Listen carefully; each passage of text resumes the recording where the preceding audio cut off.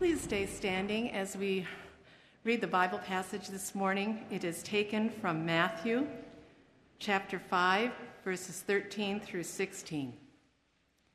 You are the salt of the earth. But if salt has lost its taste, how shall its saltiness be restored? It is no longer good for anything except to be thrown out and trampled under people's feet. You are the light of the world. A city set on a hill cannot be hidden, nor do people light a lamp and put it under a basket, but on a stand, and it gives light to all in the house. In the same way, let your light shine before others, so that they may see your good works and give glory to your Father who is in heaven. This is God's word.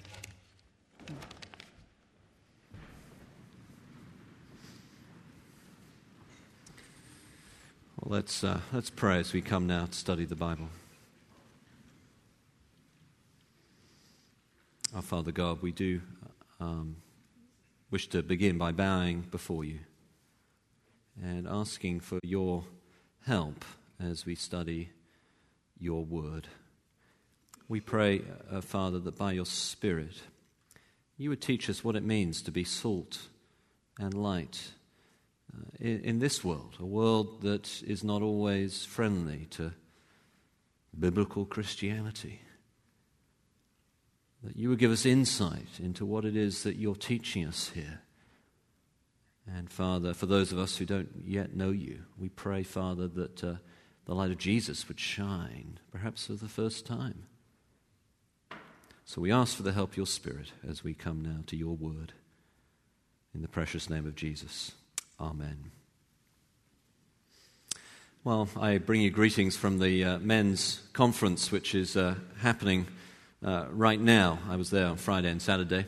I was joking with some of them that perhaps I would be the only man here this morning, me and a bunch of women to preach to. But I'm glad to see that's not the case, I suppose. On Friday, we went down to the men's conference. Something else also took place on Friday. Friday was January the 25th. And January the 25th is Robert Burns' birthday. On Burns' birthday, the Scottish poet, haggis is usually eaten all over the world in celebration of Burns' birthday. I've eaten haggis and lived to tell the tale. Haggis comes in various forms. You can actually get vegetarian haggis now, I'm told. And so Friday was Burns' birthday. He has a poem that is traditionally read out on such a day, which has a line to it, to the haggis. Chieftain of the pudding race, he says. When I noticed that Friday was Burns' birthday and haggis day, I also discovered something else. In 1971, the United States government, at least haggis in its original form, was banned. You cannot buy it over here, not in its original form. You can get the vegetarian form, but not the original form. Or, because one of its ingredients, its original ingredients, to be fair, it contains, sheep offal, to put it politely, sheep's lungs. One of its ingredients was felt by the Department of Agriculture to be less than ideal. And so since 1971, it's been banned. Now, today in our world, as we think about being salt and light, many people think that biblical Christianity in its original form may be all very well in certain sort of bowdlerized renditions. But there are ingredients in its original form that are difficult to swallow for people today. And we have to be aware of this when we think about being salt and light. I'm sure you experience this when you're at work or at school, perhaps. That certain parts of biblical Christianity And of course, we have to define that carefully. People have ideas which may not be exactly what we mean by biblical Christianity, false ideas of sort of judgmentalism and all that. But nonetheless, there are certain aspects of biblical Christianity that people find difficult these days. I was first alerted to this about 15 years or so ago when I came back from the mission field, and I was asked to do an evangelistic question and answer session at Emmanuel College in Cambridge. They have different colleges at Cambridge. Emmanuel College's bar. Every college in Cambridge has a bar. You could imagine that at Wheaton. And there we were at Emmanuel College in the bar doing a question and answer session, and suddenly a woman stormed to the front. She grabbed the microphone and she said, "So you believe in one God?" And I said, "Right." And then she said, "So that means that you think all the other gods are wrong?" And I said, "Well, right." I mean, the parts of that I wanted to say with a little more theological sophistication, but right. And then she said, "How can you be so arrogant?" Now, we didn't think we were being arrogant at all. We thought we were being salt and light. And yet the very nature of what Jesus is saying here is, to many people today, viewed as implicitly and explicitly arrogant. You are the salt of the earth. Global. You are the light of the world. What about all the other religions? What about people who have no religion? Though everyone has a worldview, if you want to use religion more broadly in its meaning. How can you be so arrogant? What are we to say to such things? Well, there are some easy answers to say. There's a very good book. D.A. Carson is doing the men's conference. He's written a book called The Intolerance of Tolerance. You might want to get a copy. Basically, what's going on is people are saying that today, if you do not hold to this new ideology called relativistic tolerance, then we will not tolerate you. If you do not agree with our ideology, then you're not welcome at the table. You have to challenge us. We had to challenge it at Yale. We had to say, look, in some ways, we're being the most liberal here. We want Muslims at the table. We want Hindus at the table. And we want biblical Christianity at the table. And it's not okay to say that you're relativistically tolerant and exclude us. And once we said that, we were welcomed. But relativistic tolerance does have an intolerant aspect to it, and that needs to be challenged. Whereas biblical Christianity has an ideology, of course. Jesus is the King, which is the main message of the Sermon on the Mount, as we've seen. But because Jesus is the King, we are called to love everyone, whether they agree with our ideology or not. You see, you are the salt of the earth. You are the light of the world. And so Jesus is carrying on with his message in the Sermon on the Mount. And as we've seen, as I just alluded, the main theme of the Sermon on the Mount is not ethical, religious judgmentalism or superior morality. In fact, a lot of what Jesus says is fairly typical. You can find it in the Old Testament, even other religions. What is unusual, and in fact unique about the Sermon on the Mount, is who is preaching it. That's what they're amazed by. He sits down to teach them at the beginning, chapter 5, verse 2. And then the end, chapter 7, verse 29. What they're amazed at is that he taught as one who had authority, not as their teachers of the law. So when Jesus says, "You've heard that it was said," he doesn't say, "Well, let me give my great bibliography, a long list of different reasons why I disagree." He just says, "You've heard it was said, I say to you." He is claiming to be the King, teaching about the kingdom. And then he comes to the Beatitudes. And the Beatitudes also are not what we think of, some people today, about Christianity. They're not just saying, be moral. Actually, the Beatitudes are saying we're not moral. None of us. We're all broken people. Blessed are the poor in spirit, for theirs is the kingdom of heaven. Not those who think they are morally superior. In fact, those who know they're morally inferior. Theirs is the kingdom of heaven. Why? Because we've got to be empty of self to be filled with God.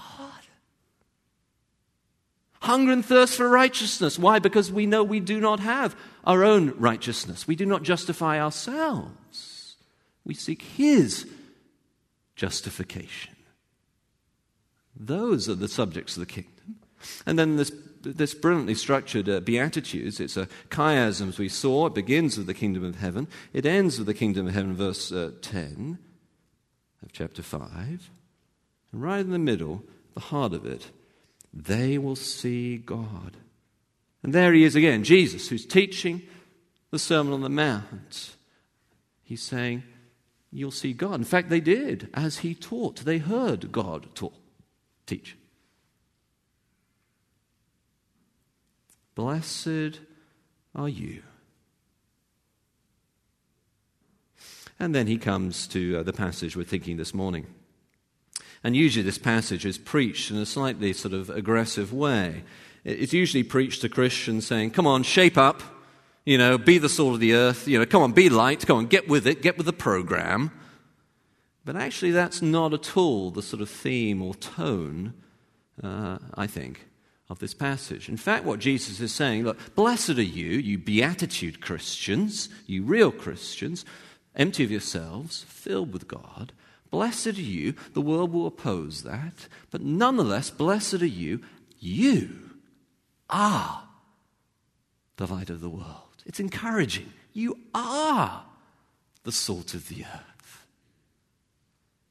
And so what Jesus is saying to his disciples is, be who you are in me. Be who you are as real Christians, filled with the Spirit, filled with God. Be who you are, and you will have global influence, global impact. Let's look then at those two elements that I think, the two streams that go through these few verses this morning from 13 to 16 of chapter 5. First of all, Jesus is defining these real Christians, what it means to be a real Christian. He uses these two very well-known metaphors, pictures, salt and light. This is what it means. Be who you are. Who are you? And he defines what it means to be one of his disciples. Salt, light. Extremely familiar terms and pictures, but in their familiarity, I find, often quite profoundly misunderstood. They're usually, I find, when I listen to people talk about it, misunderstood in two ways. They're misunderstood.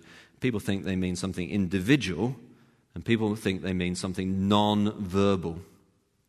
But actually, you see, when Jesus says, blessed are you, it's the plural form of you. So when he says you are the salt of the earth, he's talking about us.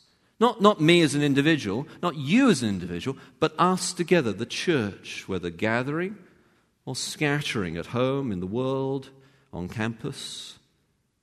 It's us. And immediately that reduces the possibility of a guilt trip this morning. We together, we need each other.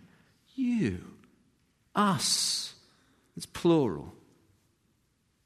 The other common misunderstanding is to think that Jesus is talking about non-verbal witness only, and that's the distinction that's being made. And it's easy to see why people think that. If you look at verse 16, he says, let your good works show that God is your Father, and so that people will praise your Father in heaven. Your good works. But actually, these good works include spoken good works, include verbal witness as well as non-verbal witness. It's both. And if you don't agree with me, don't believe me about that immediately, look at verses 17 to 20. That, of course, straight away follows. Jesus is saying that actually the teaching of the Bible, the law and the prophets, is extremely important. He is the fulfillment of this teaching. Not one little bit of this will go away, verse 18. I haven't come to abolish them, I've come to fulfill them. In fact, I want you to teach the Bible. I want you to have verbal witness. I want you to practice and teach this. And those who remove a little bit of it will be called least in the kingdom, and those who uphold it all will be called great in the kingdom.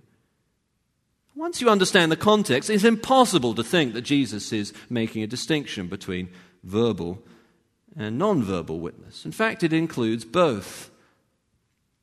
And recent sort of philosophy of how words have an impact confirms this. In the last few decades or so, there's a theory called speech-action theory that just underlines the intuition that cultures have always had, that words have power. You see, that when we speak, we're actually doing something.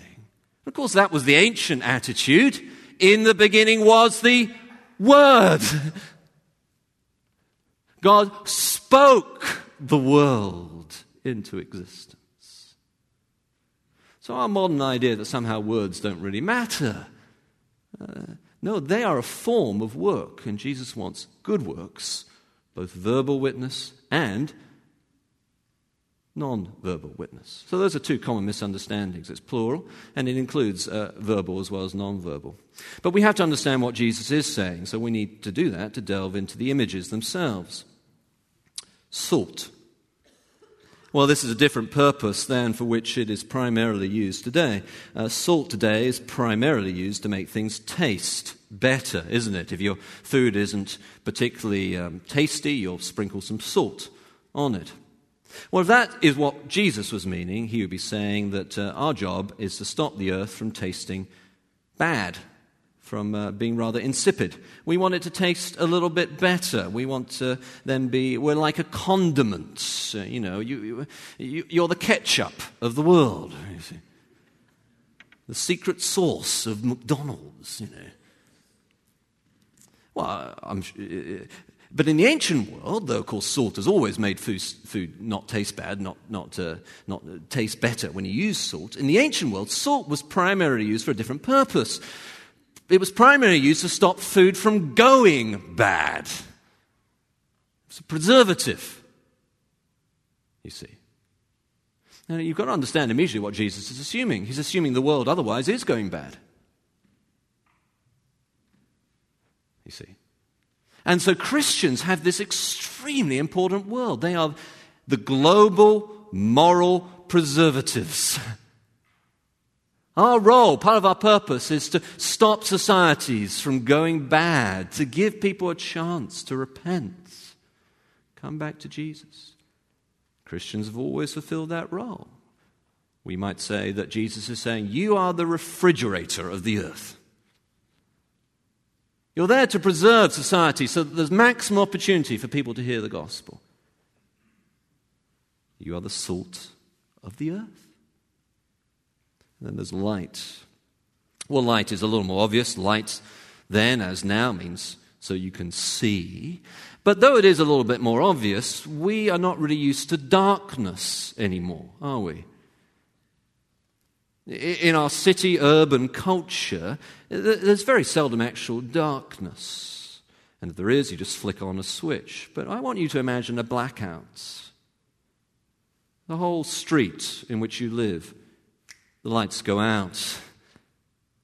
And it's really, truly dark. And you can't just flick on a switch because there's no power. And so you strike a match, and it flickers. You find a candle, and you light it, and the darkness is pushed back. Now, immediately you can begin to see what Jesus is saying, isn't he? No longer are you going to trip over the chair in the middle of the room, because now you can see it. If you've got children, the 4-year-old with their little sort of toy with wheels on it, you're not going to put your foot on it and slip backwards. You can see it. We're guides. We're pointing people.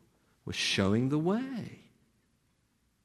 We are the global light of the world. We are the global spiritual illuminators. Christians point society back to God. Real Christians, the Beatitude Christians. There's many fake forms of Christianity.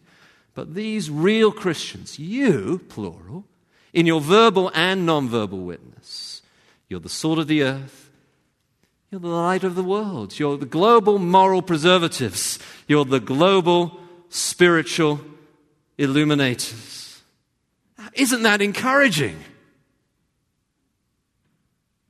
Christians perhaps appear so often insignificant. Just a few grains of salt, a flickering candle. But actually, Jesus is saying there is a global impact. And that has been proved time and time again in the history of the church. They were the people, the church, that turned the world upside down. Acts chapter 17, when they went to Thessalonica. Who would have thought that this little group would be a movement that turned the whole Roman Empire, at least formally, to Jesus? And so there they are gathered, this little band of Galilean peasants in the backwater of the empire. They're going to turn the world upside down. A little group of students, businessmen, housewives, mothers, grandmothers, children. You, plural, us. You may be thinking, if I become a Christian this morning, it won't make much difference. It will. You'll be a part of a movement that has global significance. Now, I understand that perhaps some of our experiences of biblical Christianity would be a little strange, or experiences of the church. I came across one poor man who had applied for a mission agency, and he'd been turned down over the issue of alcohol. The irony was that he'd only cooked with alcohol. The double irony of this was, of course, if you cook with alcohol, there's no alcohol left. And to add insult to injury, the man was a chef. And perhaps you've experienced some of this sort of judgmentalism. Or maybe you think of the Crusades and the Inquisition. And perhaps in your mind it feels that the Christians are not so much the light of the world as, the accident-prone case history of the world. But actually, we do have this impact. Even us, this morning. What we're doing this morning has global significance. It's like the butterfly effect in chaos theory. The idea is that a very small initial change can lead to later massive results. And so in the theory, a simple butterfly flapping its wings, because the atmospheric system is so finely tuned, can lead to a hurricane later and somewhere else. Similarly, us today, if we commit to be this kind of movement in the kingdom of heaven, we have a butterfly effect all around the world. Martin Luther said this: with this single word, I can be more defiant and boastful than they with all their power, swords, and guns. You maybe look around and say, I can see these people here, Pastor. They don't look very significant. There was a grieving couple who went to the president of Harvard, a man called Charles Eliot at the time, and their son had recently died, and they wanted to make a donation in his memory. They didn't appear particularly special, and so Charles Eliot, the president, suggested a rather minor contribution to a scholarship or something like that. And they said, actually, President, we're thinking of a building. And the president dismissed them and brushed them aside. They were a plain-looking couple. They went elsewhere and they established a $26 million memorial fund named Leland Stanford Junior University, better known today as Stanford. So don't be fooled by our outward appearance. The person sitting next to you may look like they're insignificant, but let me tell you from the authority of Jesus himself, if they are a real Christian, together we have global impact. Now be encouraged. Don't let anyone tell you that your role as a Christian is insignificant at home or at work. It has global, salt of the earth, light of the world significance. It's been proved time and time again in church history. And God willing, it will again. Well, so that is who we are. And of course there is, though, an encouragement that Jesus brings to be that. To be who we are in Christ. Empty of ourselves, filled with the Spirit. Now, once more, this is not a guilt trip. Jesus does not say you must be the salt of the earth. He says you are the salt of the earth. It's not a denouncement. It's a definition. It's not a command. It's courage. It's not criticism. It's calling. This is what a true Christian is, if you're a real Christian. Be who you are. But Jesus does give us a couple of comments about that, of how to be who we are. And so he says, if salt loses its saltiness, it's no longer any good except to be thrown out, and it's useless and it's trampled on by men. Now, how are we to understand this? What Jesus is saying there. Sodium chloride, the chemical compound of salt, people have noticed, is actually a very stable compound. And so in one sense, salt cannot lose its saltiness. However, salt in the ancient world, as today, could nonetheless become useless if it was contaminated with dirt or other material that made it effectively lose its saltiness. This salt was then useless. And in the ancient world, they would take that salt and they would throw it out of the front door. They'd throw it out onto the streets. And of course, then all the people walking by would walk over the salt, and it would be trampled on as people went by the house. That's what Jesus is thinking of. That's the image in his mind. So Jesus is saying that though we are the salt of the earth, if we're a real Christian, us together as his people, subjects of the kingdom of heaven following the King, though that is true, our Christian witness can nonetheless become effectively useless if it's corrupted by moral contaminants. And that's true, isn't it? Sadly. A real Christian who steals or cheats or lies, if they really are still a real Christian, and at some point that might become questionable, because as Jesus says elsewhere, by their fruit you will know them. But if they are still a real Christian, their witness is significantly damaged. No longer moral preservatives. We become morally tarnished ourselves. No longer salt of the earth, thrown out onto the streets as useless, trampled on by people. No longer the refrigerator of the world. We become just a container in which meat can rot, unplugged, if you like. The salt of the earth becomes roadkill. And of course, the point is, don't let that happen to you. Don't let your witness become contaminated by moral corruption. Or what about the light? How is it that when we let our light shine before men, they praise God? Why don't they praise us? Well, look with me at Matthew chapter 4, verse 16. Who is the light of the world? Jesus. And so Matthew 4, verse 16, Jesus quotes from Isaiah, the people living in darkness have seen a great light.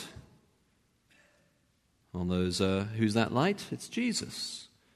On those living in the land of the shadow of death, a light has dawned.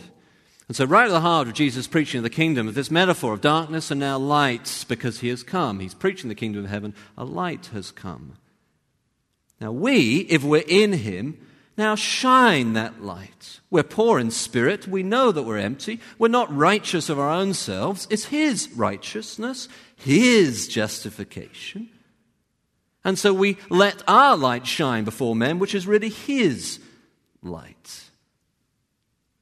As the Puritans used to say, all our good works are really only Christ's work in us. He is the light, we are simply the reflection. He is the sun, we are merely the moon. He is the source, we the channel. And that's why people praise the Father in heaven. They see us for who we really are. We're broken people, all of us in one way or another. We're not perfect, none of us, and yet we are blessed. And when they get to know us, they realize it's not really us, it's God at work in us. As they see our light, they praise him. Now, what is then Jesus saying? He's saying, don't hide that light. A city on a hill cannot be hidden. That's what we should be like. You set out right in the open for all to see. Don't put the light under a basket. What's the point of having a light on if you cover it up so no one can see it? It'd be like having a light on inside a closet. It illuminates the inside of the closet well enough, but there's not much point in that light. Jesus is saying, as it were, come out of the closet. Take off the basket. What does that mean? Well, it means knowing our neighbors. It means letting our neighbors know us. So they'll see that we're poor in spirit and yet filled with God, empty of ourselves yet filled with God, failures yet righteous and blessed. Not hiding, so our light might shine. So a good witness is in the world, but not of the world. The salt is not contaminated and the light is shining in the open. Global moral preservative, global spiritual illumination. Integrity, not dirt. And in the open, known and being known in our neighborhood, at school, and at work. Now, what is it that prevents us from doing this? I asked myself that question as I studied this. What is it that prevents me from doing more of this? And I think actually Jesus indicates some of the things that often prevent us. He says, let your light shine. In other words, it can be hard, can't it? Because we get criticized.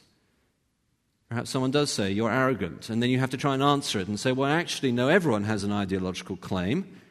And actually, our ideological claim is that Jesus is the king, and therefore we love everyone else, whether they agree with our ideology or not. And in fact, this contemporary ideology is really more intolerant. Well, you have these kind of discussions, you see. You get criticized. But whatever you do in life, you will be criticized. The only alternative is not to do anything and not to say anything. You hear these 5 ways to bury a good idea. We've never done it that way before. We're doing fine without it. We can't afford it. We're not ready for it. It's not our responsibility.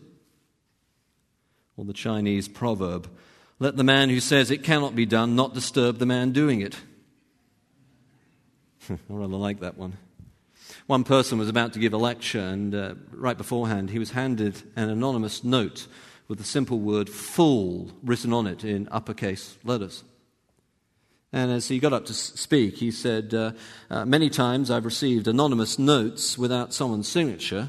This is the first time I received one where they forgot to write the note and just signed their name. Someone else, as they're about to give a lecture, was handed a note by someone saying that they were going to give a philosophical assessment of their speech, some business environment or something like that, or maybe a church environment. And he mentioned this to the audience, and then he said, after a pause, I may add that my trepidation is somewhat mitigated by the fact that the gentleman concerned spells philosophical with an F.